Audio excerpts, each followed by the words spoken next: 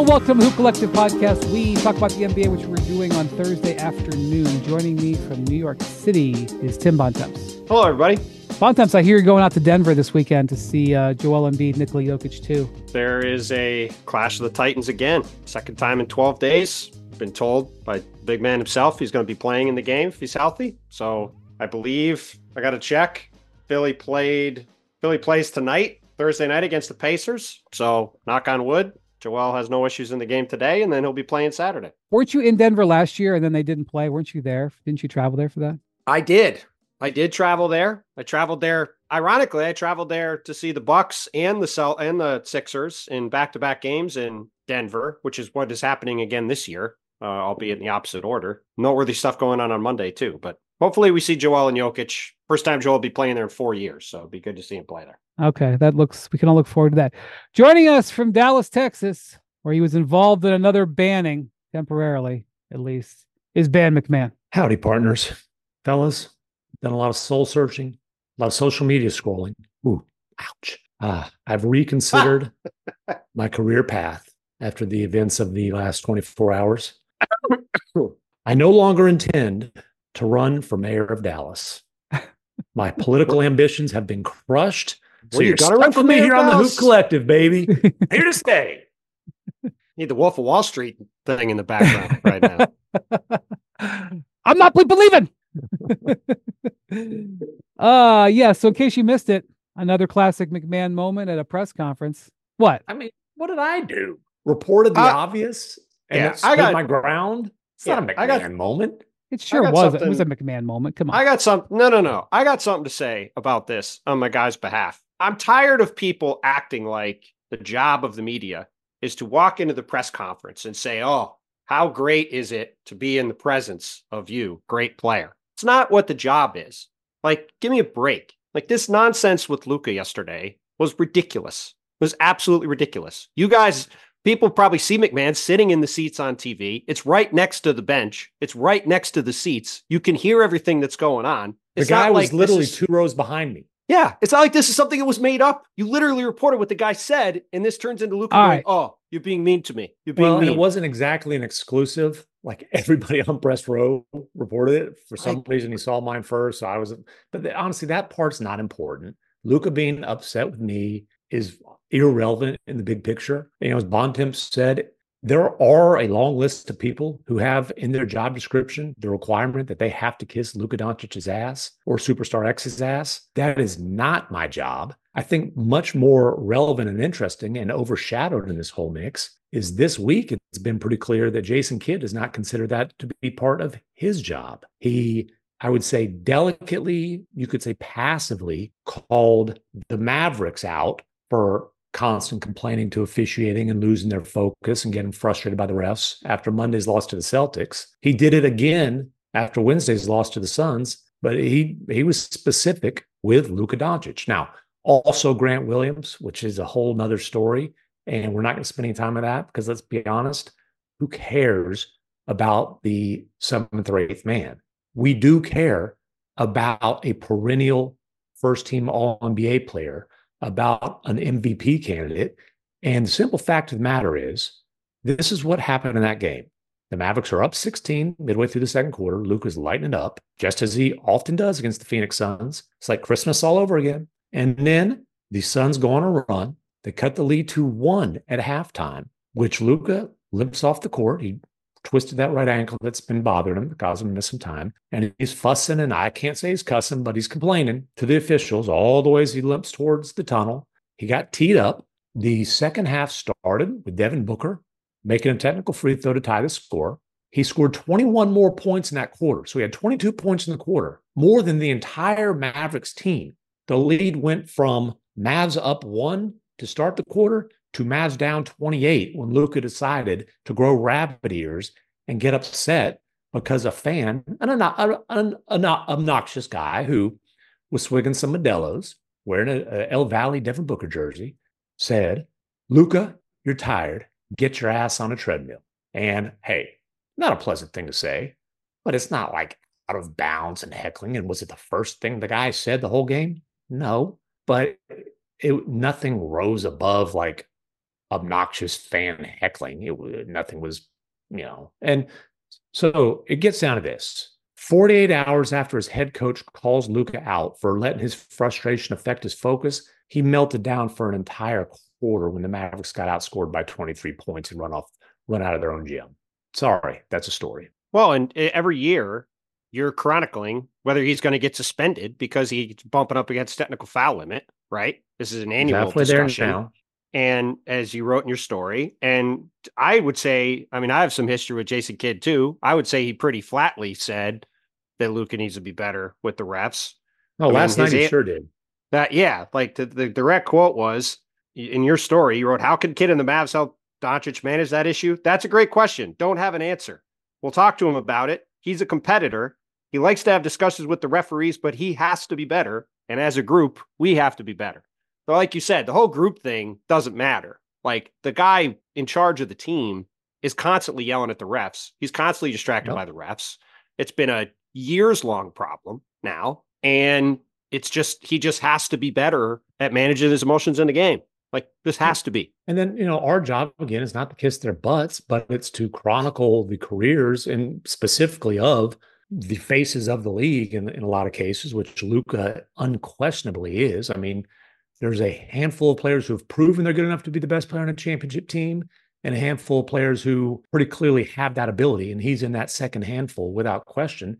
And, look, the vast majority of time that I write about him or talk about him, it's extolling his greatness because he is a historically great talent who has significant flaws. One is just the constant complaining and loss of composure. Two, which he has taken significant steps to address this season, but it's still a sensitive issue, is his conditioning. And again, that has improved. Clearly, he didn't like hearing about it the other night, which I get. He didn't like hearing about it because Booker was busting his backside, and he hates Booker. He hates losing to Booker. And Booker was pretty entertained by the whole thing, I will say. He certainly was. Well, I love how Booker leans into this rivalry. That. I love how he leans into the rivalry. It's a great rivalry. We're on both sides. They both hate each other. They both hate losing to each other. It's awesome. This is the kind of stuff that we like to see in the league. It's great. Yeah, and think about so just so the listeners know, McMahon, tell them how Booker leaned into it. Well, let me.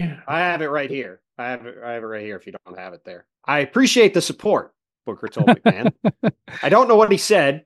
I hope he didn't cross too many lines, and I'll be getting his information. If you can find it, let me know. He then went on to say, I hope what he did wasn't too disrespectful, but I know in these crowded environments, we played a playoff series here. I've heard countless numbers of things. Usually you don't hear it at home. I'm sure that was a different thing for Luka, but it's part of the game. I usually don't let what I hear bother me. Nice little jab at the end. Nice little jab at the end. And look, Booker's obviously had his things with the fans. And he also was like, hey, I enjoy the friendly banter. And this didn't make the story just because there was a lot to get in there last night, but I asked KD about it. And listen, on online and in person, KD's had a few interactions with fans. We all understand that.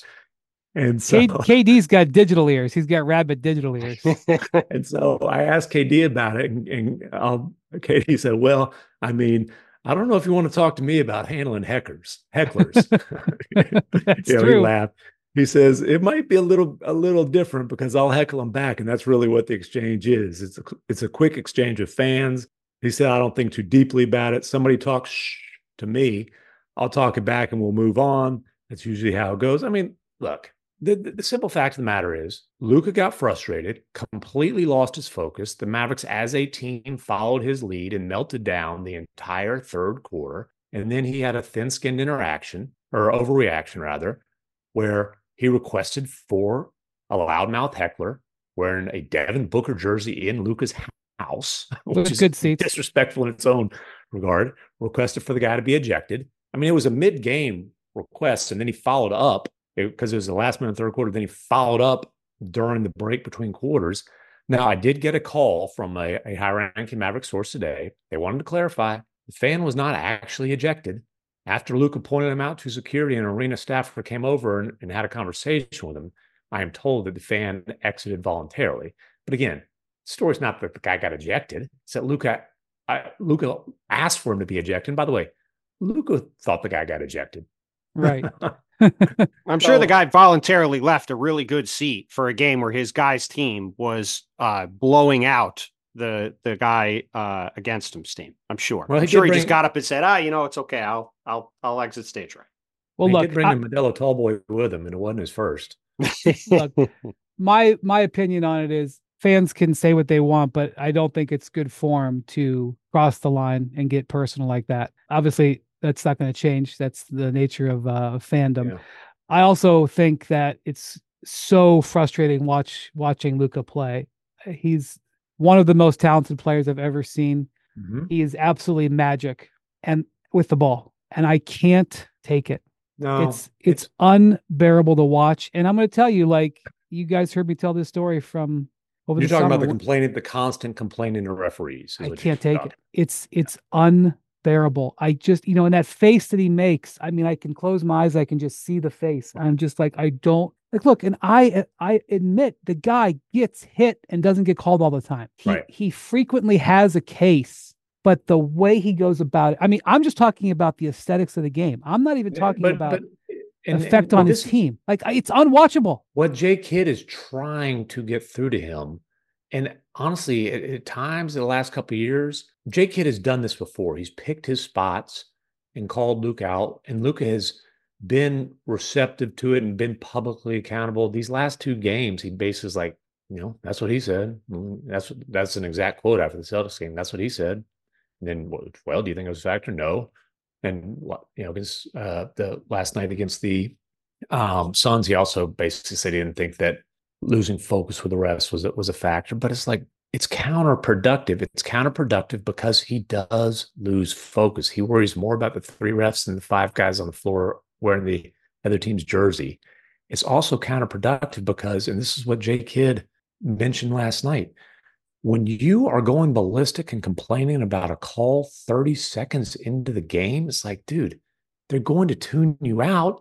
And then it's the ref's job not to take it personally. Just like, frankly, it's our job for sure not to take it personally when a start. Like, look, he's frustrated. Okay. I get it. I'm not like, I piss people off. I understand that. That's life. Well, I told you guys, about what happened in the World Cup where, he got ejected as they got eliminated. And in that case, he was... This was an all-timer for me. He was heckling the executive. I don't remember her name. Is the lead executive of FIBA. He was the president of FIBA, right? He was heckling a fan in the second row. The president was sitting in the second row. Right. He came over to center court and heckled them about the officials, and then got soon ejected. So he overheats, and when you overheat on a consistent basis with referees, at best they'll tune you out. At worst, they will succumb to the human nature of saying, you know what, man, screw that guy. He ain't getting the benefit of the doubt from me. Well, and it's also just if you're going to be that obsessed with the referees or anything other than the game itself, you can't be fully focused on what's in front of you, right? But forget the aesthetic part. I agree, it's annoying to watch sometimes, but it's much more relevant to me that for as great as he is, if you're that focused on the refs, you can't be that focused as you need to be on the games. And like you said, last night's a great example for Wednesday night. Playing that game, it's a competitive game. Yeah, Kyrie's not playing, but they're winning the game. Yep. And then all of a sudden, their whole team goes to hell. It's not surprising that the head of the snake being completely distracted plays a part in that. Like, if you're the leader of the team, you just cannot lose your cool like that on a regular basis, and he does all the time. And, Jay Kidd is attempting to manage it. You can say whether you think his techniques are wise or not, whatever. It also is difficult when the face of the ownership group, no longer the majority owner, but Mark Cuban, the guy who's calling all the shots, is a lot of times during these timeouts, during the breaks and play between quarters, right next to Luka yelling at the refs. And that's been going on for 20 years. Yes. I'm just saying it sets a tone. And as he's watching the game, like this whirly bird replay thing, Cuban's been doing that for years, but he's been doing it before there was such a thing as a replay challenge. Because what he's doing is he's telling the people who run the Jumbotron, play that again. And by the way, funny little aside here. So you saw the crazy Jaylen Brown crossover that sent Luka to the floor. And then look, Luka was like, hey, great move. Like, you got me, whatever. Can't blame the officials for that one. No. And Luka kind of had fun with that post game. But people were like, why in the world did the American Airlines Center That's what Tim Hardaway didn't. Tim Hardaway freak out? Oh, yeah. So they show it on the big screen, right on the Jumbotron or whatever you want to call it. And Hardaway is screaming. I mean, I know profanity is very offensive, but Luka didn't seem too bothered with Hardaway saying multiple expletives towards those folks. What the F you doing? Are we home or are we away? Stop that stuff, whatever. Well, the reason that they played it was because Cuban did the whole whirly bird thing because he thought that Brown pushed off. There was no push off. There was just a hell of a move. Beautiful storytelling. I love that. That's great stuff, baby. Cuban, oh my God. So Jaylen Brown was asked about after the game, and Brown was like, they replayed that here? He said, somebody should be fired. Well, you can't fire that guy. You can't fire the guy who was responsible for it. Oh my God, I love that. So is it story time? Can I tell a story about a player screaming at the scorer's table, or do we not want to break the flow? Story time with Wendy.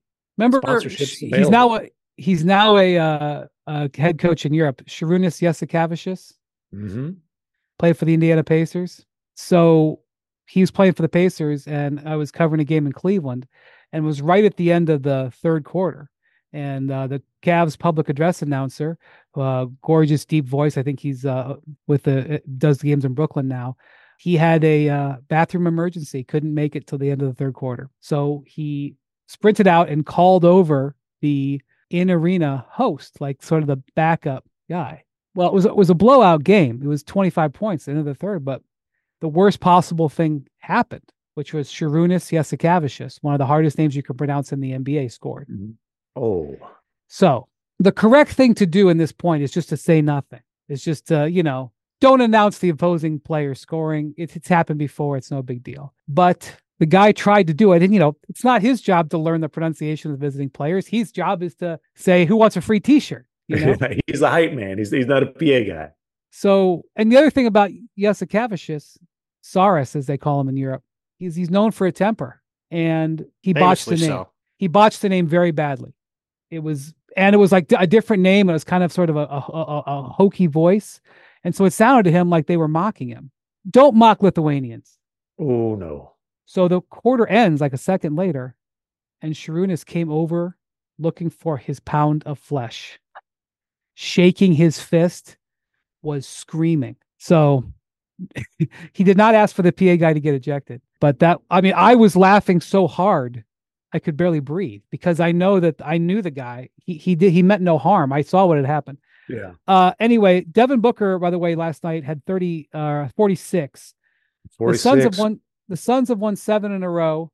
They've had a player score over 40 in 4 straight games. Durant, the previous 2. Booker had 52 against the Pelicans last week. In the game where they started the win streak, Kevin Durant, which was in LA against the Lakers, I was at the game. Booker had 31 in that game. Durant went to Booker before the game and said, hey, they had scuffled a little bit. They had a couple losses in a row. And Durant said, hey, don't worry about taking care of me. I'll take care of me. You worry about taking care of you. Because, Booker playing point guard or whatever, I know everybody says that it's no problem, but I don't think it's something you just pick up, in your 6th and 7th NBA season. And ever since Durant did that, Booker has been awesome. He's averaged 32 over the last 7 games. He's looking for a shot again. He's playing grade A basketball, and the Suns are winning. Now, they've had a couple of big comebacks in there. It hasn't been the cleanest winning streak, but they've won 7 in a row. And they got a bunch of scufflers coming up too. I mean, they got a chance to rip off several more too. Got a long road trip, but they're all winnable games. Yeah, but last night was game 1 of a 7-game road trip. So yeah, and they won it. And by the way, the Suns won in Dallas. Yeah, I know Kyrie didn't play, where Durant scored 12 points, which is kind of the point of this team, is that they have so much firepower that they can survive a night like that. Look, they've been phenomenal in January. Once Beal's been able to get his legs under them, they're starting to get a little bit of rhythm. And, you mentioned kind of the point book thing. I do think that has been a successful transition. I do argue that you can't just give a guy the point guard responsibility at that point of his career. I would introduce you to a gentleman named James Harden as proof that you can. But the plan was never just, hey, Devin Booker, you're the point guard. You handle all the point guard responsibilities. The plan was always to have Beal kind of take a little bit less, but share some of those. So Beal coming back really helps that. I mean, Beal as your third option is a ridiculous amount of firepower, and they move the ball. They feel like they're starting to create an identity. And I asked KD, okay, what is that identity? He said a team that's never going to be out of a game, which they've got 20+ point comebacks during his winning streak. That would prove that. Team that's going to make the right pass, play off each other, on defense, swarm, create pressure, be unselfish, second or third efforts. And look, 7 wins does not a season make. They don't feel like we've arrived, we're here, mission accomplished. They certainly like the direction things are going right now with the Suns, and they should. Yeah, so we'll keep an eye on them as they go through this road trip. More Hoop Collective podcast after this.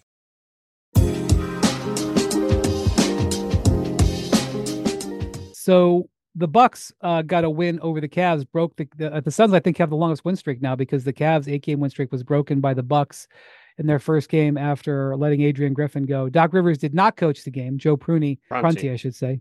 Sorry, Joe Prunty, coached. Giannis had a triple-double. And I have to say, and we talked with Jamal Collier, our colleague, about the move a couple days ago when Griffin was fired. It's been covered ad nauseum. What I am going to be fascinated is that it's still the same personnel, and you're bringing in. This happened a couple years ago when the Timberwolves hired Chris Finch off of the Raptors staff and said, "Here, take this team," and it ended up working out. I didn't think it possibly would, but he ended up really turning them around. One of the things that the Bucks have talked about, Bontemps, is the lack of organization, the lack of the strategy issue. So their personnel they're still going to be defensively challenged with what they've done with the roster. We'll see whether Doc coming in midstream is able to truly make a difference on the defense, because that is where his job is going to lie, is trying to get them out of being the 22nd, 8th worst, I would say, better described defensive team. Yeah, I just don't. I mean, look, Doc is a proven successful head coach, obviously. I'm sure he will be, on a variety of levels, a better fit than Adrian Griffin. I think probably most importantly, he will have the respect, I would assume, of the star players on the team, which, I mean, Jamal and Ramona wrote a story about Adrian Griffin getting fired. Adrian Griffin got fired the moment Giannis checked himself back in the game the night before Thanksgiving in Boston, game I was at. I was at that game. I watched that happen. And I said to myself, I don't know when this is going to happen, but this is going to end one way. Because when that happens in a national televised game, huge game between the two marquee teams in the East, and this happens in front of everybody, it's a sign that the best player on the team just does not respect the coach. Yep. And at the end of the day, though, while all that is true, the Bucks are a horrific defensive team from a personnel standpoint now. And I just don't see what Doc Rivers is going to be able to do to change that. I have a whole bunch of numbers from Stats Williams, and you can say that the Bucks have been a top 10-ish defensive team when they've been in drop coverage of Brook Lopez.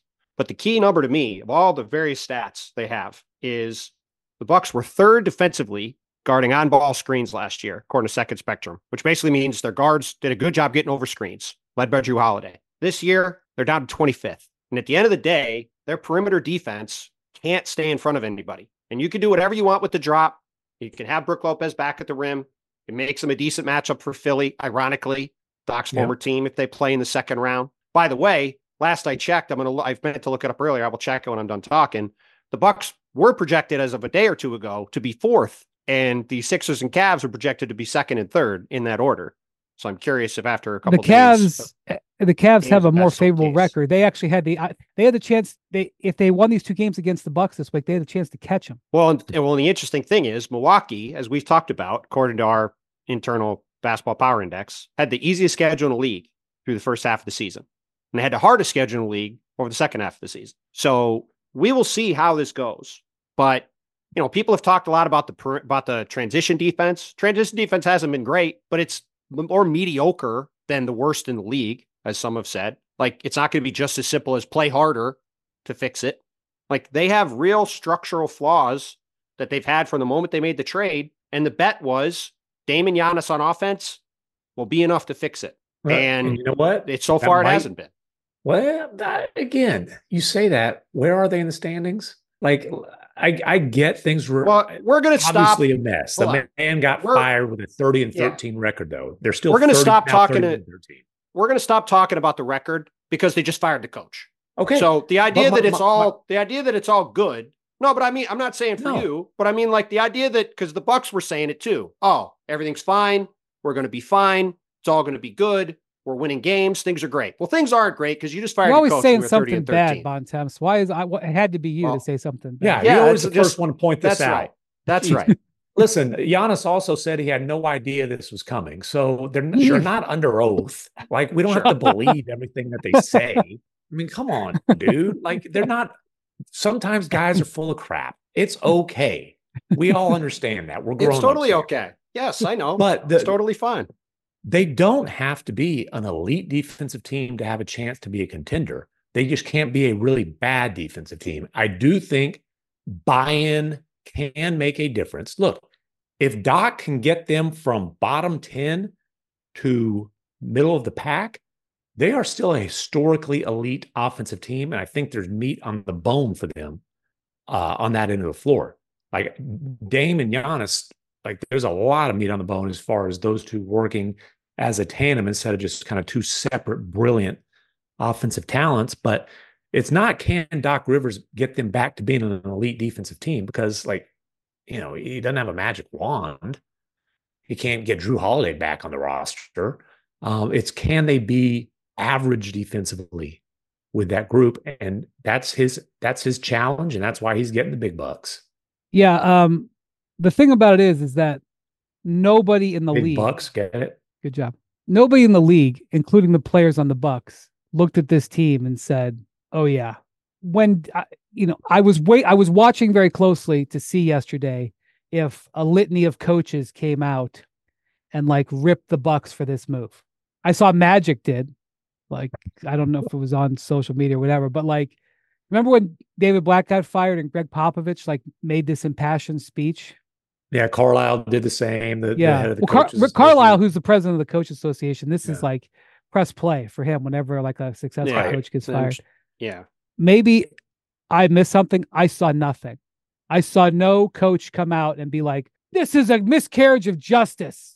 Yeah, I didn't hear. The guy was 30 and 13 got fired.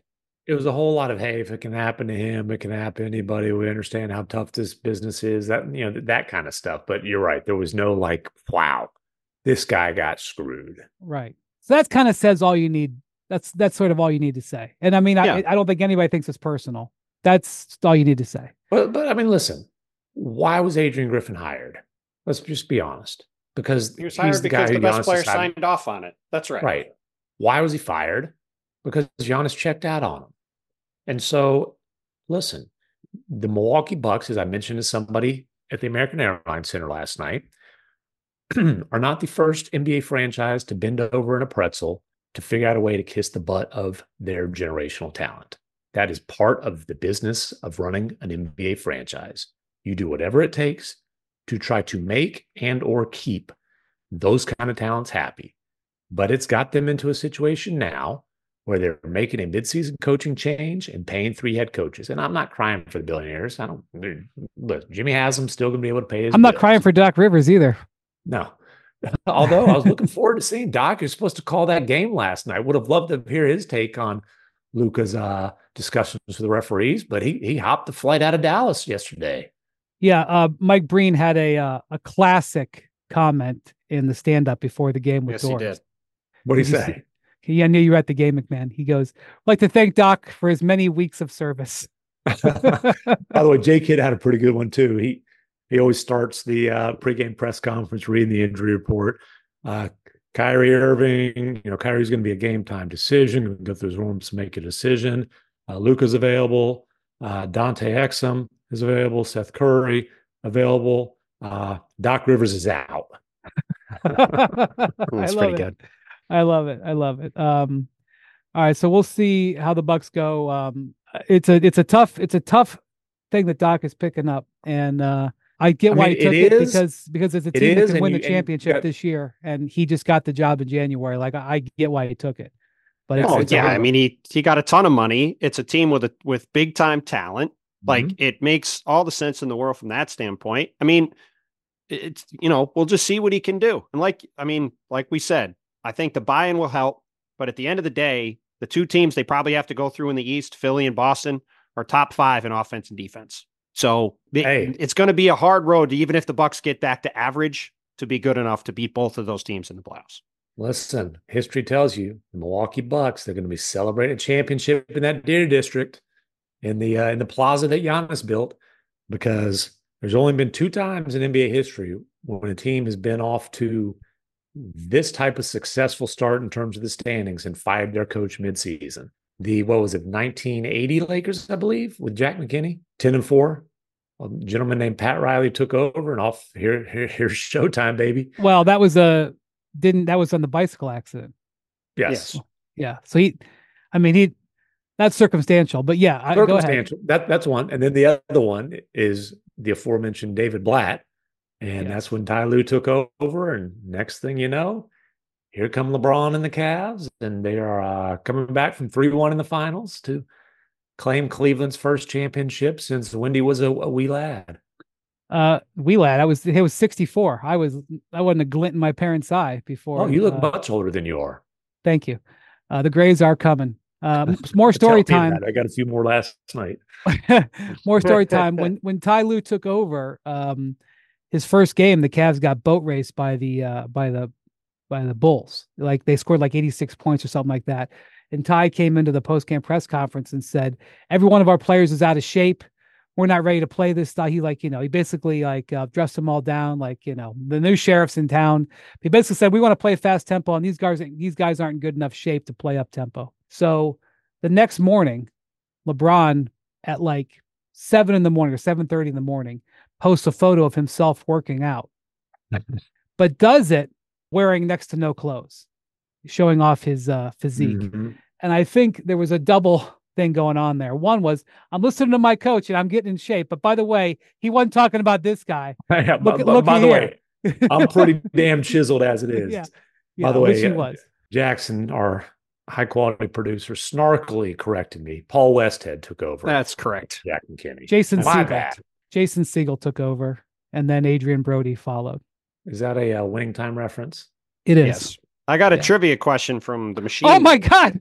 Oh, he's back out of retirement. I'm telling you what. Oh my God. Well, I thought it'd be a good time to jump in with it. You've been like the Ben Simmons of the Whiz of the Quiz lately. We haven't seen. Listen, Brian likes to complain every time about having to do it, so I haven't done it in a minute. Well, if you don't have 38 answers, it wouldn't take you so long to come up with. That's true. Well, that's true. And now to present today's trivia question, the Whiz of the Quiz, Tim Bontemps. Did you guys? The Patrick Mahomes won another road game last weekend, beat the Bills. That inspired this trivia question from KP. Mavericks fan Patrick Mahomes.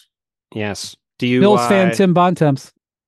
Family certainly is. I was as a wee lad also, not much anymore, but my sisters were very sad on Sunday. Patrick Mahomes did the Jordan and the Cavs move again to the Bills. Who has the best all-time winning percentage as a road player in the history of the NBA? So I'm guessing it's not as easy as LeBron. It's not LeBron.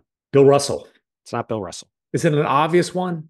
It's got to be a Celtic who just dominated. It's not a Celtic. I have the entire top 10.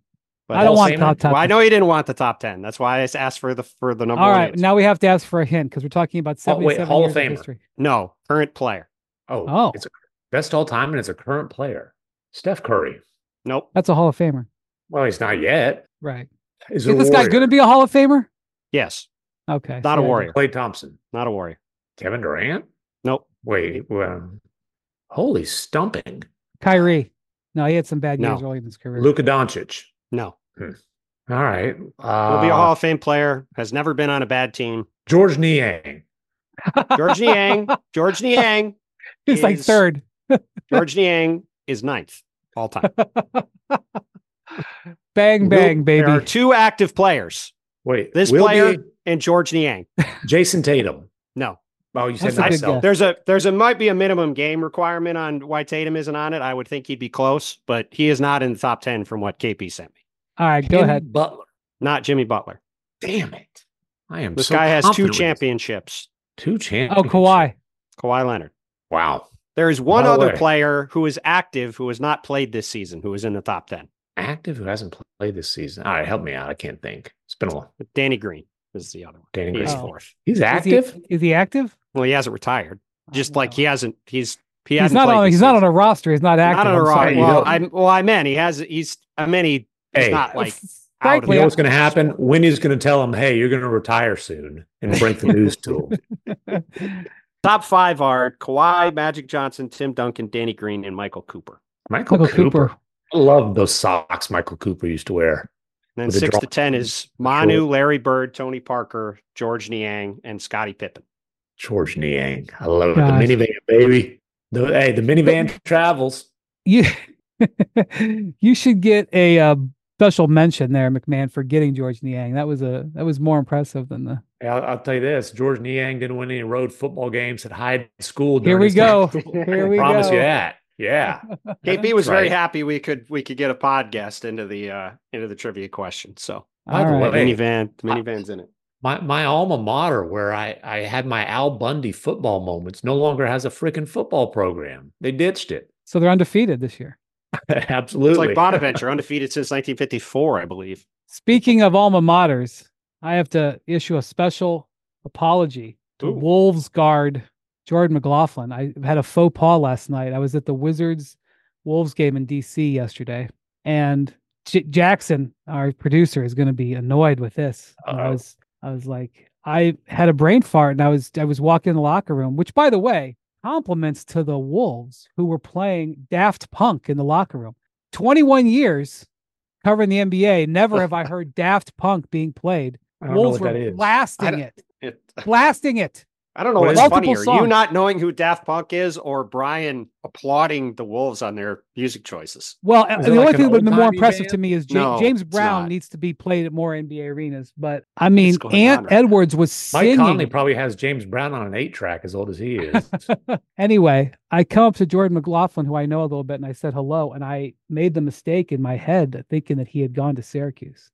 And I was in the process of, by the way, he went to SC, like a horrible. Yeah, it's not mistake. It's not even close. No, and which is what he kind of looked at me funny, like, what the hell are you saying? Jackson says he's not mad; he's just disappointed. I mean, that is a very weird. That is a very weird thing to mess up. It is very weird because, like, obviously, I don't know every player in the league where they went up top of my head, especially if they're a third stringer, and it was embarrassing. So I apologize, Jordan. I don't know if you guys can hear that, but there's a chopper circling overhead. I'm concerned. They're coming for me, boys. Well, McMahon, was nice knowing you. More Hoop Collective podcast after this.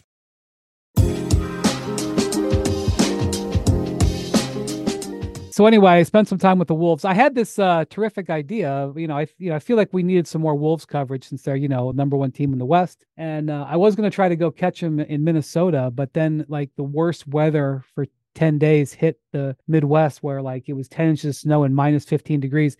And I'm not exaggerating on either of those. It was minus 15 pre-wind chill. Okay. So I went out to DC and it was going to be great. I was going to catch the Wolves. They had a little game with Charlotte the night before. No problem. Easy little stroll against the sorry Hornets. Carl Towns, who I was going to sit down with on Tuesday, goes for 34 in the first half. 44, but who's counting? Oh, he was. I know. So it was his teammates. 44. I know the whole world was watching Embiid put up 70, but like Cat was on pace for almost the same. We were watching. There were a lot of people watching the fourth quarter of that game in the Sixers locker room, including me and including the guy who scored 70 points. Wondering if would be on pace for 88, sir. He had 34. No, he didn't. He had 44 at half. 44 at half. Oh my God, I thought. Nice job. Nice job, Brian. Nice job. Well, Jackson said hopefully on the Hornets feed watching Eric Collins. The sound was off, but the game was on. So yeah, well, I think much commentary in the locker room about the game from everyone watching. Well, long story short, the Hornets won. Carl Towns got benched in the fourth quarter because he was throwing up shots that Chris Finch didn't like. Throwing up shots, not contesting any on the other end. blowing wide open layups. In fairness, Not nobody good. was contesting any other on the other end. He had plenty of company in that misery. That's Yeah, for and then sure. Chris Finch came in and, as the kids would say, ethered his team, and specifically Carl in the post-game press conference. He basically said, like 5 seconds into the presser, said it was an immature performance. Disgusting and immature, I believe is how he started it. Disgusting defensive and immature performance. That was literally the first sentence out of his mouth in the post game. That was and then harsh. He said for the whole game, and he basically said that it was just a stat chasing display of puke. I mean, that's not a direct quote, but that's a summary. Yeah, he was displeased. Yeah. How'd that go over? And then a few questions later, one of the reporters, John Krasinski of Office fame, just kidding, different spelling, asks him, "You were talking about Cat, right?" And he's like, "Yeah." Absolutely, he said. Yes, absolutely. Just to be clear, by the way, that's one of those where it's like J. Kidd rips the Mavericks for losing focus because of the referees. You're talking about Luka, right? Obviously. It reminded me of when Magic Johnson came on to First Take after he quit his job as the Lakers president, and Stephen A. was like, "Did anybody else, when you say people are backstabbing, were you talking about anybody else besides Rob Pelinka?" "No, just Rob." Just to clarify. Yeah, just the way he said it was funny. Anyway, 12 hours later, I was in a hotel in D.C. and I was watching the Timberwolves arrive, and on a gigantic screen in this gorgeous hotel lobby was NBA Today. I guess it was more than 12 hours, 15 hours. And as Chris Finch is walking through the lobby, his clip is running on NBA Today. Like, he walked right in front of it. I was like, "Oh boy. All right, let's have our interview." Awkward. The Windy Jinx continues. I hadn't even done anything yet. Well, you were preparing to talk to him. The Jinx was in full effect. Yeah, I actually. By the way, it was a pretty strong. You remember Wendy last week telling us Mike Conley might be the most important Timberwolf, not the most talented, not the most productive. Yeah. Yes. The most important. Well, Mike Conley was wearing a very fancy little puffer vest while sitting on the bench resting that night. He also didn't play Wednesday night against the Wizards either. Got a hamstring, I think a tight hamstring.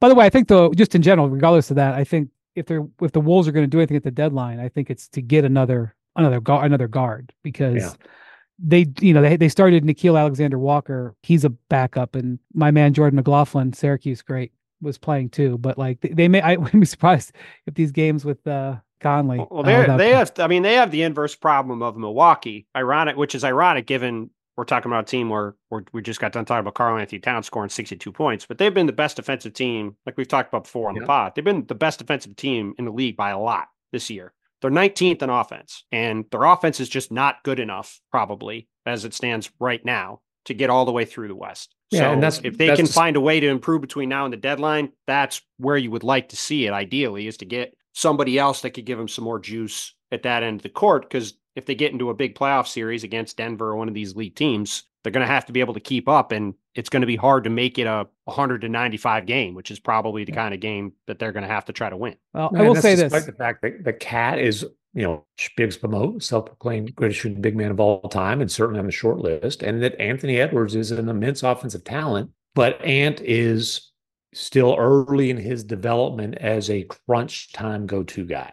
The cojones are there. The decision-making is... Ant turns the ball over under pressure at times, and the whole league is aware of it. And then the scouting report is, because you really have he gets going to the basket. He had a great game against the Wizards. He had 38, and he had a great line after the game where he's like, "Going to the rim doesn't require you don't have to have rhythm to go to the rim." That's what he said. Not when you're that the rim strong. the rim doesn't need rhythm, which Ant has a way of being profound. He's one of the best interviews in the league. But if you're playing with Jaden McDaniels and Rudy Gobert, the court gets tighter and smaller, and you don't have a lot of offense out there, even with those two guys. They actually, playing well. Ironically, as Finch was unhappy that Towns, and by the way, let me just say this: in early parts of that game, they were getting all their offense through straight pick and rolls. The Hornets just weren't guarding Towns on pick and pops, and he was just killing them. And then Carl did start hunting, the thing about it is they actually want Carl to take more threes because they want the floor space. They want to punish teams a little bit more. He's got to. I mean, he is a terrific shooter. He's got to take more threes. That's one way they can really juice their offense is if he is shooting more threes. And that was a big thing about that game. He was 14 for 16 in the first half and 8 for 9 from three. Like right, he hit his first 8, and that's when he hit his 8th to go 8 for 8. That's when Eric Collins from the Hornets broadcast, like, he just screamed basically when the 8th straight 3 went in, which was a deep one. What was your feel for how Cat responded to Finch basically blasting him after he broke the franchise record for scoring? Right. So here's the thing. The answer to your question is I spent quite a bit of time with Cat on Tuesday and Wednesday, and Cat was totally, and I mean, like, I'm not saying that he's telling me how it's 100% how he feels, but I'm just telling you, on and off the record, Cat was totally fine. He understood what Finch was saying. I don't think that it was the greatest moment of his career. It was a real bummer that he scores 60 points in a game, 62, and that it has like no value to him now. Well, it was an embarrassing 62-point performance. Yeah, it became a meme, unfortunately. Yeah. And the first half was unbelievable. His agent was saying that there was a request for memorabilia from the game afterwards, and they were like, sure. I mean, you sure you want it? Like, and then, it's real. And, a couple of years ago, he scored 60 points in a game. That was his previous career high. And Timberwolves made up little bucket hats that had Cat with the number 60 on them. And they were leaving on a 4-game road trip the next day. Cat had already packed. And so he showed me he had just packed to wear that hat. He had it on the road with him. And he's like, look at this. He's like, he's like, oh, and this just felt weird to wear that. So the 62 buckets will be something for you to puke into. Yeah, I did appreciate that he wore it to the game last night. He had it on in the post game interview. I don't know if there was any cameras, but he was wearing it in the locker room. So wow. I don't know if he was making a joke there or whatever. But so anyway, more to the smaller moment. Chris Finch, who's always sort of honest, which I respect. Like I said, as a media member, I love that when a guy's doing that. I will say, though, if you want to call some of the shots, first off, it was an all-time performance. And whether you like it or not the greatest idea to rip a guy who scores 62. You may want to also say, hey, that was pretty good performance, which Chris Finch did 2 days later. He kind of, I would say, walked it back a half step and made sure to acknowledge it with everybody. The thing about it is, like, an immaturity, which is what Chris Finch was saying, is an issue for the Wolves. They had two guys. They had two guys that he's harped on. Remember when they came to Dallas, he was talking about how much this team had matured. Yeah. Right. Well, just as a reminder, last game of the regular season, they had two guys get knocked out for throwing punches. One of them at a wall, Jaden McDaniels, and one of them at a teammate, Rudy. Yes. So, and I wouldn't say anybody would say Rudy's immature. So, and then Ant has moments. So, look, it is one of the challenges. Finch is, I don't know if it was handled as maybe politically correct as it could have been, but that was Chris Finch's attempt to hold his team accountable. And I will say this, they didn't play that great against the Wizards. Yeah. But they really did move the ball. There was a lot more democratic process. And I will say also that from 30,000 feet looking at this team, they are a very good team. They are definitely susceptible offensively. They definitely have to worry about this immaturity thing.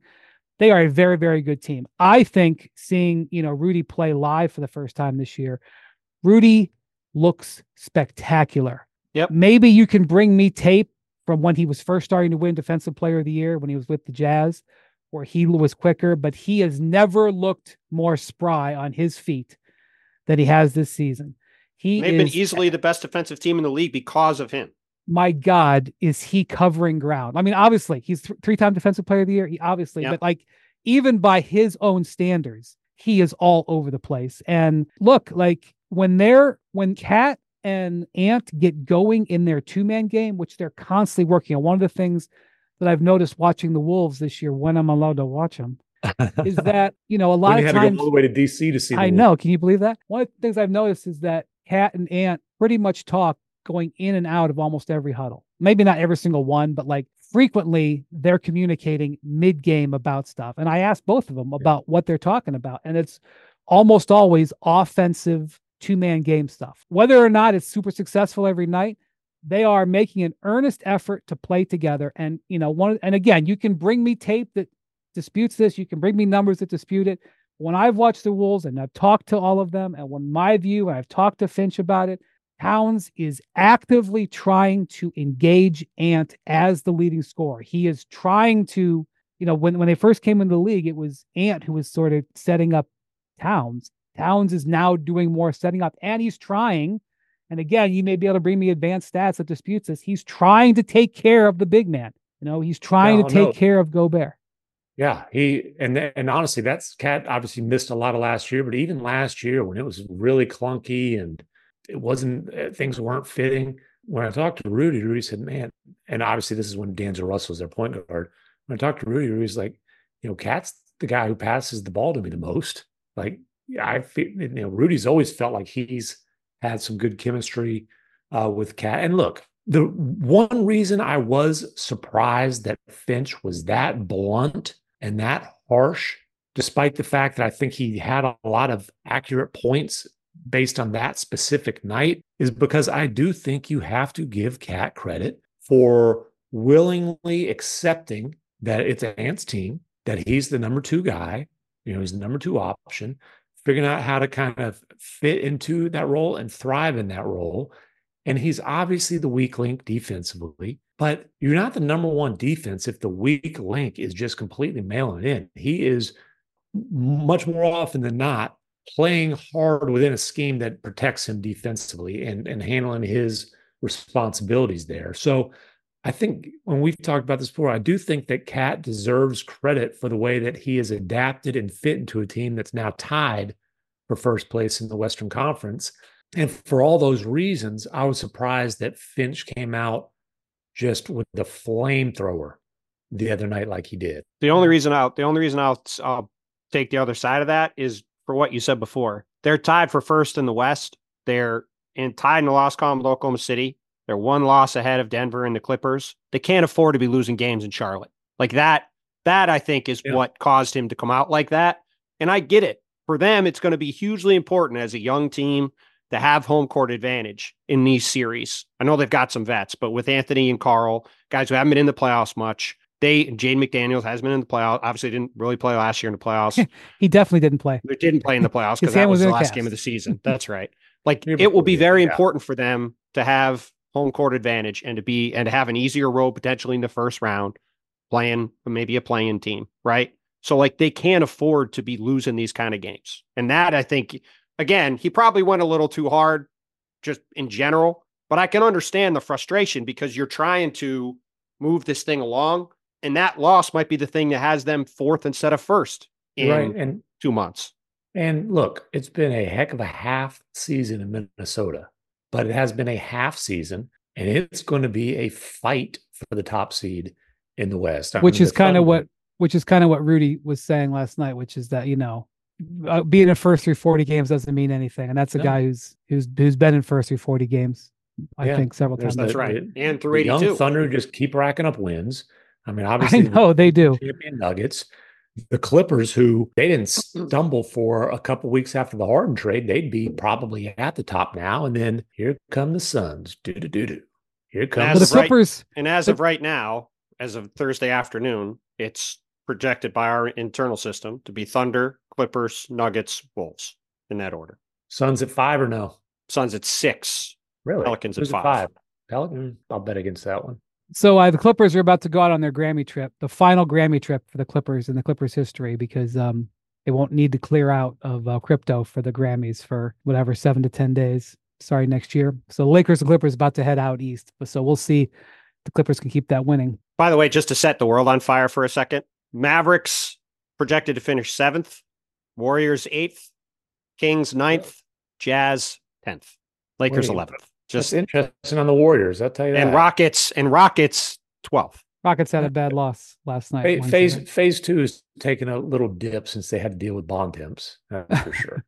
The other team that played last night, we're not going to have a lot of Wizards talk on the pod this year, but they let their coach go, Wes Unseld. I didn't know I was seeing... promoted him. He's in the front office. I didn't know I just said hello to him very briefly. I didn't know it was the last time he's going to be coaching the Wizard last night. I didn't know I was seeing that.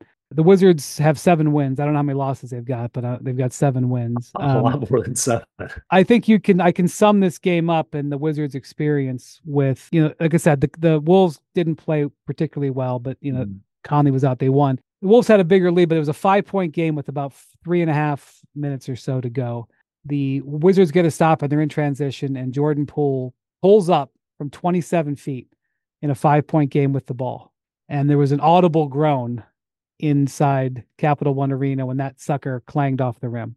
I don't know if I think the Wolves scored immediately. In my head, it was an and one, but I was just like, oh my God. Like, I'm not going to sit here and try to say Wes Unseld is Red Auerbach, but this is a terrible basketball team that was built to be a terrible basketball team and is a terrible basketball team. Yeah, and then it's not a serious team. And like, I don't know, man, I'll be honest with you. I haven't seen the Wizards live once this season. We don't have to break down the Wizards. What I would say is that they believed that I don't think they saw themselves as a playoff team, clearly, but I think they didn't see themselves having 7 wins. I think what they wanted was for their players to have something to fight for still in January, February, March, even if that was just fighting for the 10th seed. But that was also never real. That was not, it's not realistic either. You can say I'm that. I'm not defending, telling you the way they looked at it. Well, I'm not defending. I'm not saying that Wes Unseld didn't deserve to get let go. Their team has been terrible, but this was going to be one of the worst teams in the league this year. Yes. And it's one of the worst teams in the league this year.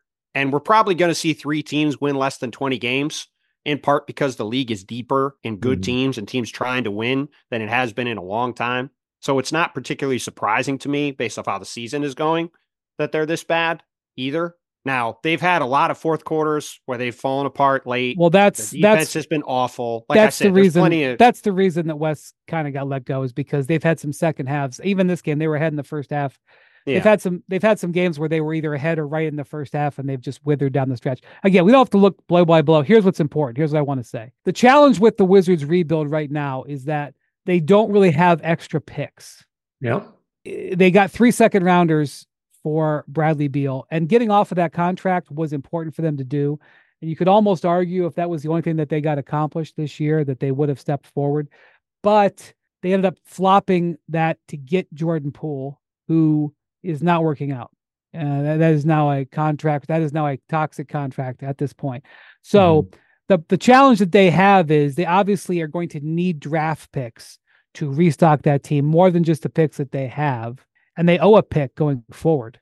I think. Yeah, it's an extraordinarily unlikely to convey pick to the Knicks. I agree, but pick that's bounced all over the world. The point is, they're actually negative pick. They're actually -1 picks, first round picks. So the question is in this next 2 weeks, the deadline's 2 weeks from today, can they acquire any picks? And I think just about the whole roster is available, and Tyus Jones being at the front of that. And they are going to be hunting for draft picks. That's what they need the most, especially if they can squeeze a first. Even if they're looking at guys where they're not even getting a quote unquote good first, they have to do this, and that's a mandate. And so, whether or not they're going to be able to complete any trades, I mean, I think if you look at their roster, the guys who you're looking at possible, the one thing we talk around the league is that Bilal Koulibaly, their rookie from France. By the way, McMahon, Tuesday night, a documentary about Rudy Gobert's life was shown. It's coming out soon at the French Embassy. There was an event at the French Embassy. And with Bilal in attendance. But anyway, other than Koulibaly, I think they'll talk about anybody on their roster. I think Tyus is the most likely to be traded. But they have to trade Tyus Jones because there will be interest in him, and he's in a contract year. He's going to get. I'll be stunned if Tyus Jones isn't traded in the next 2 weeks. I tell you what, though, DeJounte Murray's on the market. We just saw Terry Rozier get moved. Charlotte did get a first round pick there.